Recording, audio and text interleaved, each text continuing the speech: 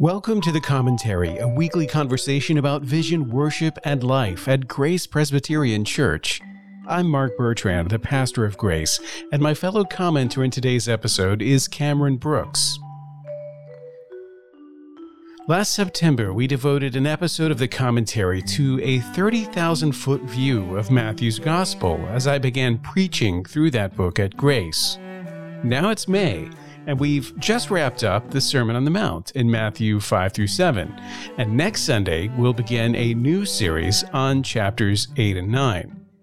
In this episode, Cameron and I are going to do two things.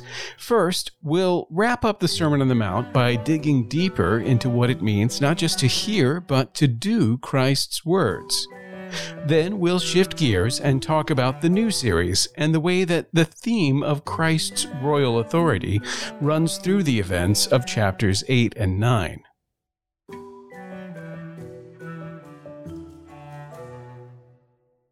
Well, at Grace, Pastor Mark, we finally made it through our sermon series through the Sermon on the Mount, and it's been a wonderful journey. How many weeks do you think it's been? There have been 20 sermons in this series. Okay. So 20 weeks of Jesus teaching.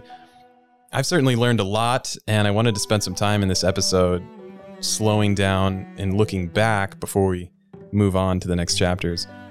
I'm curious if there are any big takeaways or maybe new revelations that you're thinking about as you're leaving behind the Sermon on the Mount and moving forward.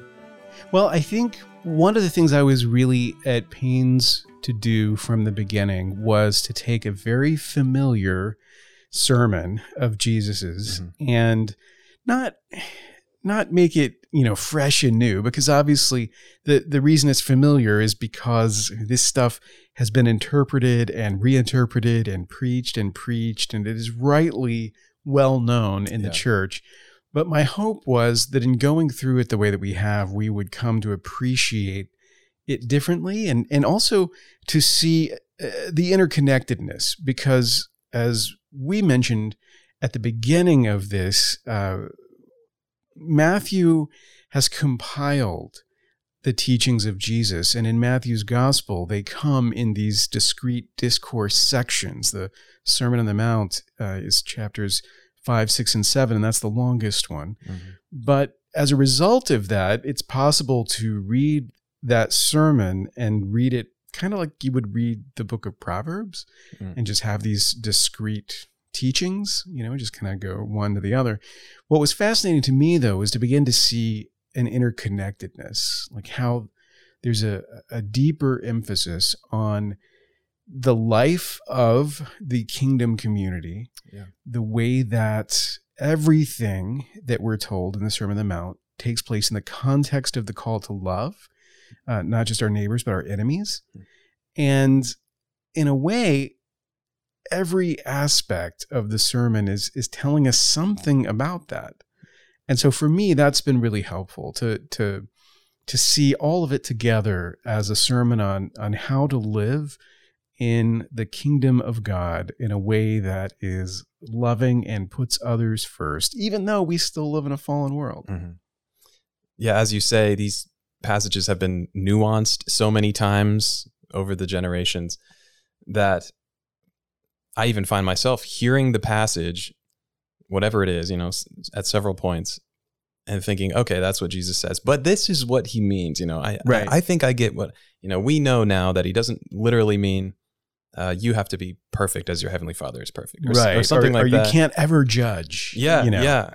And there were lots of those points where I appreciated where you paused and sort of like barred those, set aside those buts for a second, and then just really let the teaching hit us kind of directly. And there was something about that was fresh, and it just, for me anyway, it was like, okay, I'm not just getting this like kind of same old interpretation, like here's the text and here's what we know it means, and go on with your life. Well, it's hard to imagine that people were gathered around hearing Jesus preach, and there was this murmur in the audience with everything he said, where someone would lean over and say, well, he doesn't really mean that. Or no, not literally. And at the end of the Sermon on the Mount, Matthew tells us that the crowd was astonished at his teaching.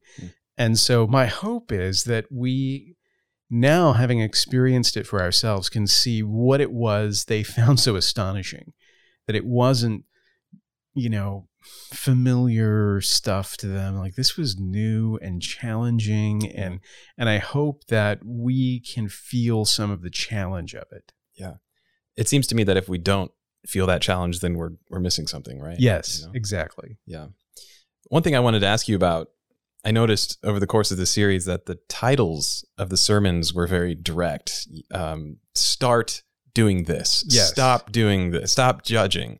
And this last one, was it prepare for the storm or something Build like for that? the storm. Build for the storm. Yeah.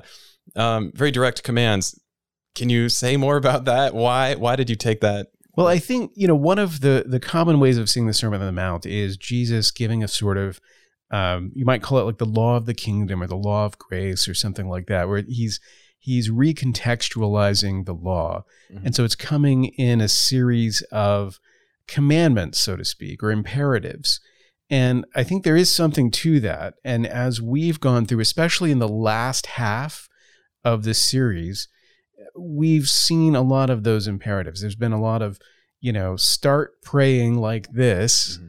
Stop judging, stop doing this, start doing that, and essentially teaching that is meant to orient us towards a life of action and actually practicing our faith, not just seeing our faith as a belief system or philosophy, but it's actually something you're meant to live. Yeah.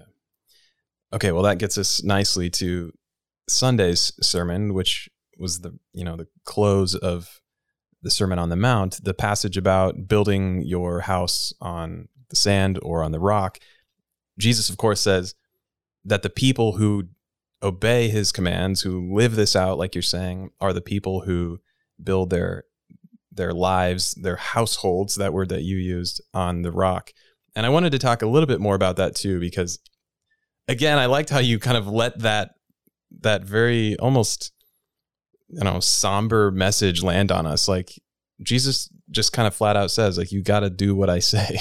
Right. And there's obvious truth to that. That's not the whole story, but I wanted to ask, I guess I wanted to talk a little bit more about what's next. What does obedience look like in the Christian life? So we know that obedience isn't an option, that Jesus says you have to do these things. This is what the kingdom looks like. So you got to start doing these things. Can we talk about how that happens? And here's maybe a particular angle. You mentioned that word household. So Jesus is talking about not just individuals necessarily, but communities of people. And I'm just wondering as a community, Grace, or any community, how can we start to maybe develop habits or disciplines that help us do these things rather than thinking individualistically? Sure. Yeah. So it starts with that distinction between treating Christianity as a philosophy versus a faith that you practice. Yeah. So if we're going to practice the faith, that means we're going to be actually doing the things that Jesus tells us to do, not just giving mental assent to them or thinking they're good ideas or whatever. That's obedience, but oftentimes when we talk about obedience, we make it sound like it's this heavy burden. But in fact, it's pretty straightforward. It's just Jesus says, live this way, live the way that I call you to live. And if you hear that and you're astonished by it and you want to follow him, then it just naturally proceeds from that you would do the kind of things that he calls you to do. So practicing the faith is the idea to hold on to. And that means listening to the things he's instructed us to do more as like a plan of action than as a set of principles, if that makes sense. So there are a lot of really practical things that we're called to do. So Christ calls us into community. So we are meant to be bonded together as a household of faith. And that means being part of a church. right? That means being part of a community where a lot of different people have been brought together by God's grace and placed into this context where they have to live together and worship together. So the principal activity of the practice of the Christian faith is worship. And we are always quick to say something like, all of life is worship. Great, but let's just start with really basic things. We're actually called to gather together on the Lord's Day and worship him as his people. And that's a baseline communal experience, a practice that we're called to. Sure. Everything that we do in worship is also a practice that we're called to in our day-to-day lives.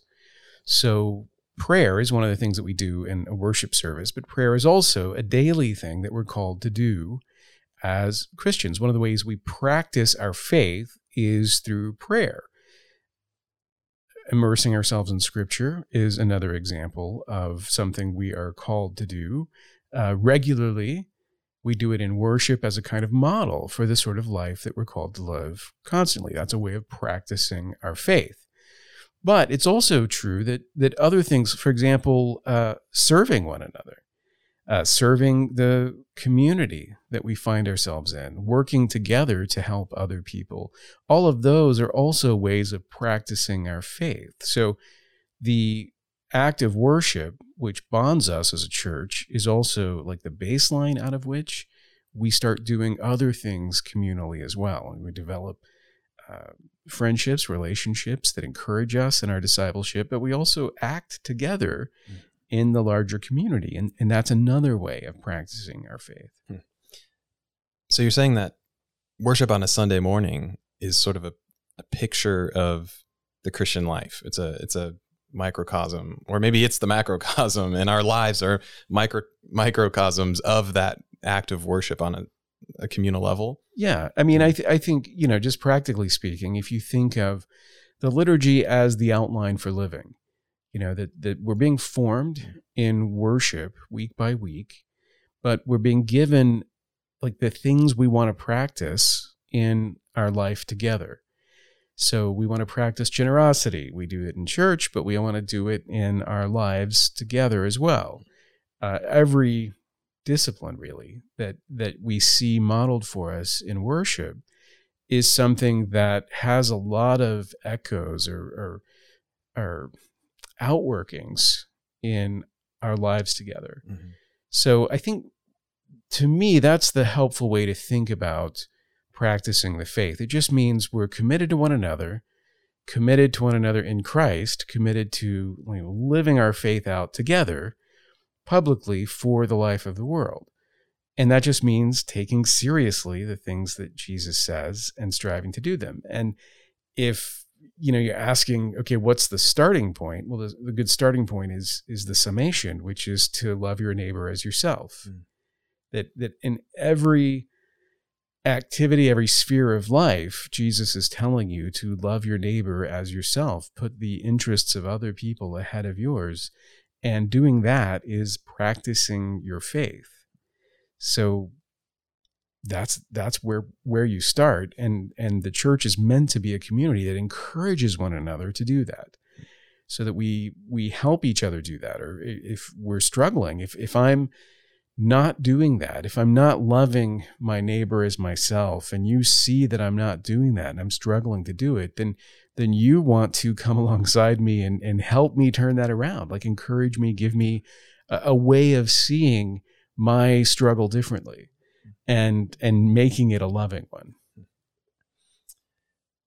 That's really helpful for me, because maybe you've noticed this, but talk of like habits right now is very popular, both in the church and outside of the church. A lot of books, sort of like almost like social science books being written, or self-help books on the benefits of having great habits and habit stacking and like setting up your life so it's like almost automated, and you get so much done but for me, the question is always like, well, okay, like maybe some of that's helpful, but what habits is the Christian called to? And there could be a million of them, I guess, if you read the Bible and you're like, all right, well, I should do this and this and this and this, but it's helpful to have this picture in the worship service, which not only captures like the essentials of what the Christian life is, but orients them all toward God in worship. Like that's what we're doing always. All of these acts together amount to worship. And of course, that's what Jesus is calling us to in his sermon anyway. Yeah, I mean, I think you make an interesting cultural point because we're kind of at a moment in our cultural history where we're not quite sure how to live. And part of that, I think, is that we've rejected what we perceive as the over-regimented habits of the past.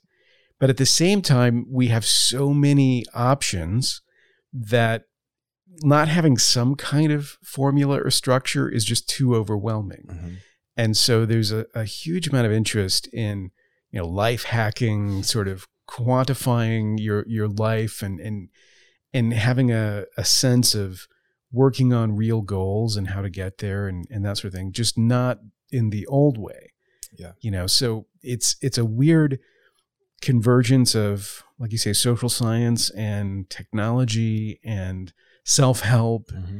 And I think it is very indicative of where the question marks are in our lives, right? And so as Christians, we're in this interesting place because we are inheritors of an ancient faith which passes down to us a lot of habits, a lot of practices. And at the same time, we're 21st century people who don't like to inherit things and do them the old-fashioned way. And so there's a sense in which there's like a cottage industry in the church of reinventing that inheritance so that we can think we're kind of doing it in our own unique way, but at the same time benefiting from what's gone before us. And so I really, really just want to encourage our community at Grace to be really simple and really practical in terms of developing habits, practices that form us in really basic Christian ways. So rather than pursuing what you might think of as like advanced spiritual disciplines, I want to encourage really simple spiritual disciplines, but a commitment to them over time. Mm-hmm. So that what brings you deeper isn't that you kind of came up with a really sophisticated approach to prayer or service or whatever, but that you were committed to these simple things long enough for them to have a forming effect on you. And I think that's more achievable for more of us. And it's something that as a community, we can more easily support. So I would like our church more and more to be the kind of community where you're encouraged in basic habits of Christian practice and piety. And maybe you will go way deep in some of those areas. Like maybe you will become obsessed with reading theology or obsessed with spending hours in prayer or obsessed with whatever it is, getting out of the community and helping people's lives in practical ways. But for everybody, whatever your particular passions may be, for everyone to just have a taste of the practicing of the faith. Because we live in a time when I think a lot of people think of themselves as Christian, but they don't practice Christianity in a way that would be recognizable to any Christians of the past. Mm-hmm. There are plenty of people that don't really go to church. They don't really pray. They don't really read scripture, but they think of themselves as Christian. And they think Christianity is a positive thing. It's a good thing on the whole. And that's not really a category, biblically speaking. Yeah. Jesus doesn't have an expectation in the Sermon on the Mount, certainly, that You're going to hear what he's saying, think it's a great idea, maybe not act on it at this point, but at least you're in his corner, on his side. For him, it's like you're a hearer of the word or you're a doer of the word. And just hearing and agreeing is not really following. So we want to be Christ followers, not just Christ approvers, if that makes sense. And that requires a commitment to the practice of our faith.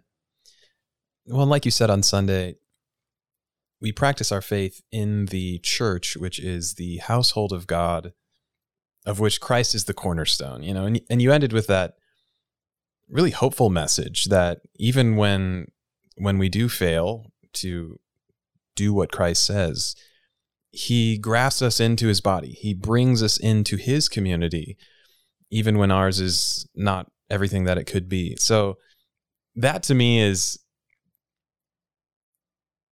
what makes the message more than just be better, do what I say, just follow my teachings. Right. Well, because if you take that one illustration Jesus makes between the wise man and the foolish man, right? The foolish man's house falls, and great is the fall of it. But if you hear that and you say to yourself, well, I think that's me. Like, I think I've been a hearer and not a doer.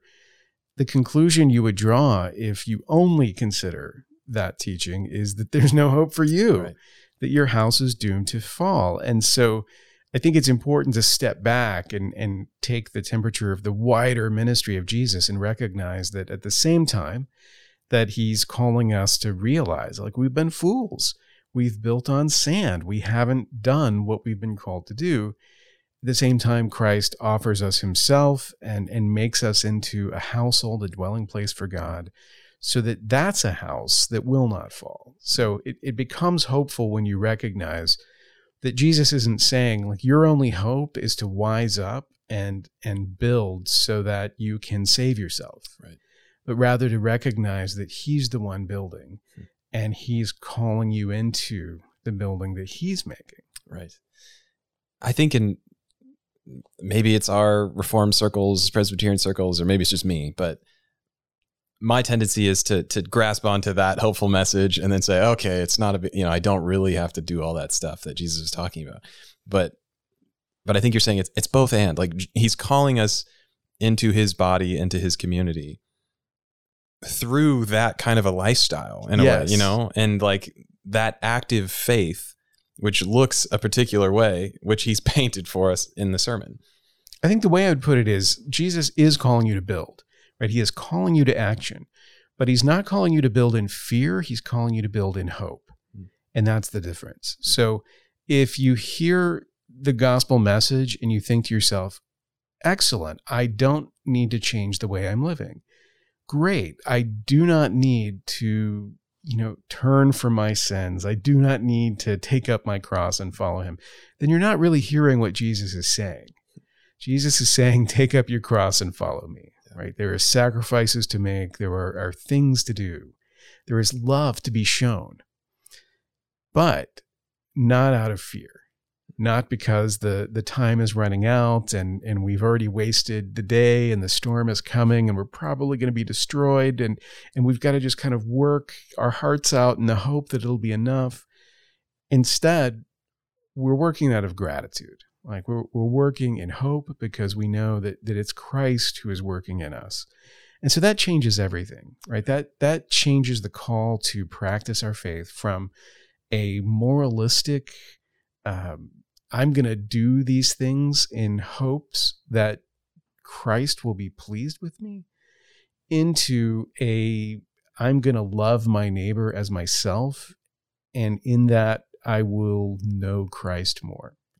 Like I will come to have a deeper understanding of his love by showing that kind of love myself. And so it changes the motivation for our action and it changes our desire to do what we've been called to do. But yes, make no mistake, we've been called to do, not just here. And that is so important for us to recognize that we have been called that way and that it's not contrary to the doctrines of grace to emphasize that call. Jesus isn't wrong to tell us, do what I say. Mm-hmm.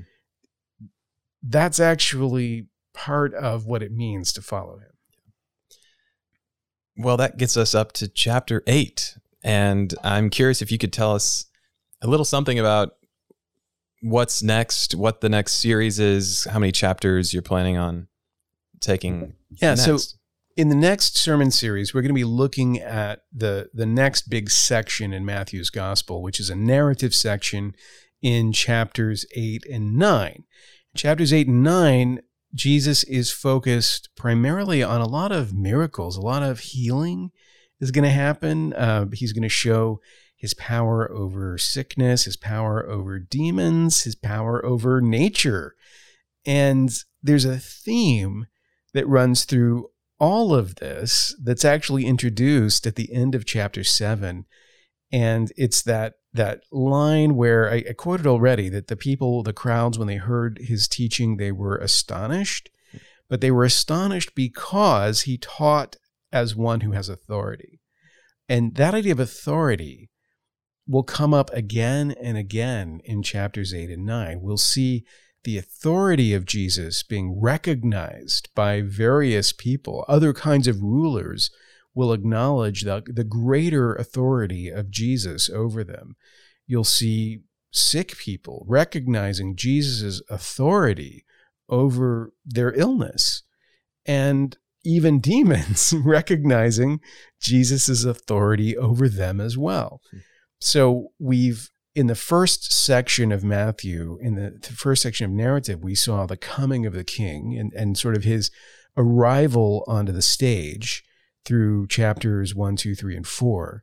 Then in 5, 6, and 7, we saw his sort of inaugural address where he's laid out his program, as it were, for living in his kingdom. And now we're going to see the way that king manifests his authority over everything around him. That'll be the eye-opening aspect of this, because we're going to be familiar again with the stories. The leper is going to be cleansed. We're going to see that Simon Peter has a mother-in-law and that she has a fever and Jesus is going to heal her. And so that's going to happen. We're going to see a storm and Jesus is going to calm the storm. And so a bunch of demons and he's going to cast them into some pigs, So these are all familiar stories. But I hope that what we're going to see is what they have in common and how they all testify in their various ways to what it means that Jesus is the King. I think this is another example where the chapter breaks in the Bible kind of not necessarily throw us, but they get us into a certain way of thinking, because I was wondering, wait, like chapter 7 isn't done yet. How can we be done with the series? You've got 1 or 2 more verses about the authority of Jesus. And I have always read those verses about a summary of his Sermon on the Mount. And of course it is, but it's also pointing, like you're saying, it's pointing us towards what's coming, all of these healings and miracles. So I'm excited to move through that. Is there anything that we should be doing as the church? Any way that we can prepare to receive these next sermons? Absolutely. So obviously it's really helpful to go back and read the actual text. So to go back to Matthew, read chapter 8, read chapter 9. I think it's great to go back to the beginning and kind of catch yourself up, because we've been spending so much time sort of zoomed in that you can forget the ground that we've covered. And so I think as we're beginning on chapter 8, it wouldn't be a bad idea to go back to the very beginning in chapter 1 and just read through the 7 chapters that we've already covered to kind of have that fresh in your mind. But this is one of those instances where I think the structure of Matthew is helpful for us, because we're getting toeholds, like the first 4 chapters, we kind of climbed up to a little bit of a plateau. And now we've made it through another 3 chapters, and now we've got another 2 chapters. And so we're getting these bite-sized pieces that are going to help us, I think, take this on. I mean, Matthew's gospel is the longest gospel, and it's the longest, I think this is correct, book in the New Testament. And it is so connected to Old Testament prophecy and fulfillment. So we will see in Matthew 8 and 9, only one fulfillment formula, and it's a reference to Isaiah chapter 53. So another good way to prepare for this would be to go back to Isaiah 53, which is the last of the servant songs of Isaiah, and reread that passage about the Messiah as the suffering Savior. That's a chapter that Matthew cites a number of times in his gospel. But here he's going to specifically cite it in reference to healing that Jesus performs. And it's going to make a connection in our minds between the suffering of the Messiah, which is a suffering that atones for sin, and the healings of Jesus, which Matthew is connecting to that messianic suffering. So just in contemplating the significance of quoting this prophecy, you start to see a connection between the substitutionary atonement in Isaiah 53 and individual acts of healing. So Jesus heals the body from illnesses that are a result of being in a fallen world and ultimately tend towards death. And in each of those healings is pointing to his own death in order to atone for sin, and reverse the effects of sin. And so you can see there's a wonderful kind of biblical theology bubbling up from what often to us are just very familiar narrative events in the life of Jesus. Well, I'm really excited for this next section. I think thinking about all of Matthew, but really these first few sections in terms of Jesus' kingship is really helpful for me. So I'm going to be hearing these sermons with that in mind. This is how God rules, essentially. This is when God comes to town as king, this is what it looks like. And it's surprising. It really is. And I think it's a good way of thinking about everything in Matthew's gospel, the kingship of Christ, not only that he is the king, but what that means and what it doesn't mean. So as we are walking through, we're seeing that his is a spiritual, not a physical kingdom. We're seeing that the things that he teaches us are in some sense contrary to the logic of the world that we live in. And we're about to see that the rules of the world that we live in are somehow bendable when Jesus is around.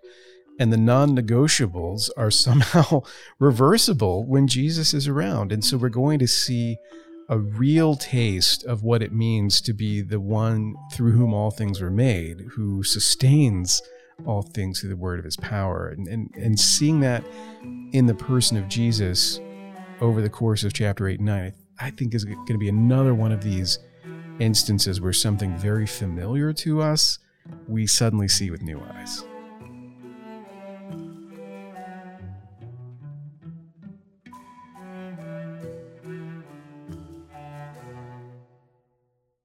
Thanks for listening to The Commentary. If you've enjoyed this podcast, you can rate us on your favorite podcast app and share episodes with your friends on social media. You can subscribe to The Commentary on Apple Podcasts, Spotify, and Stitcher.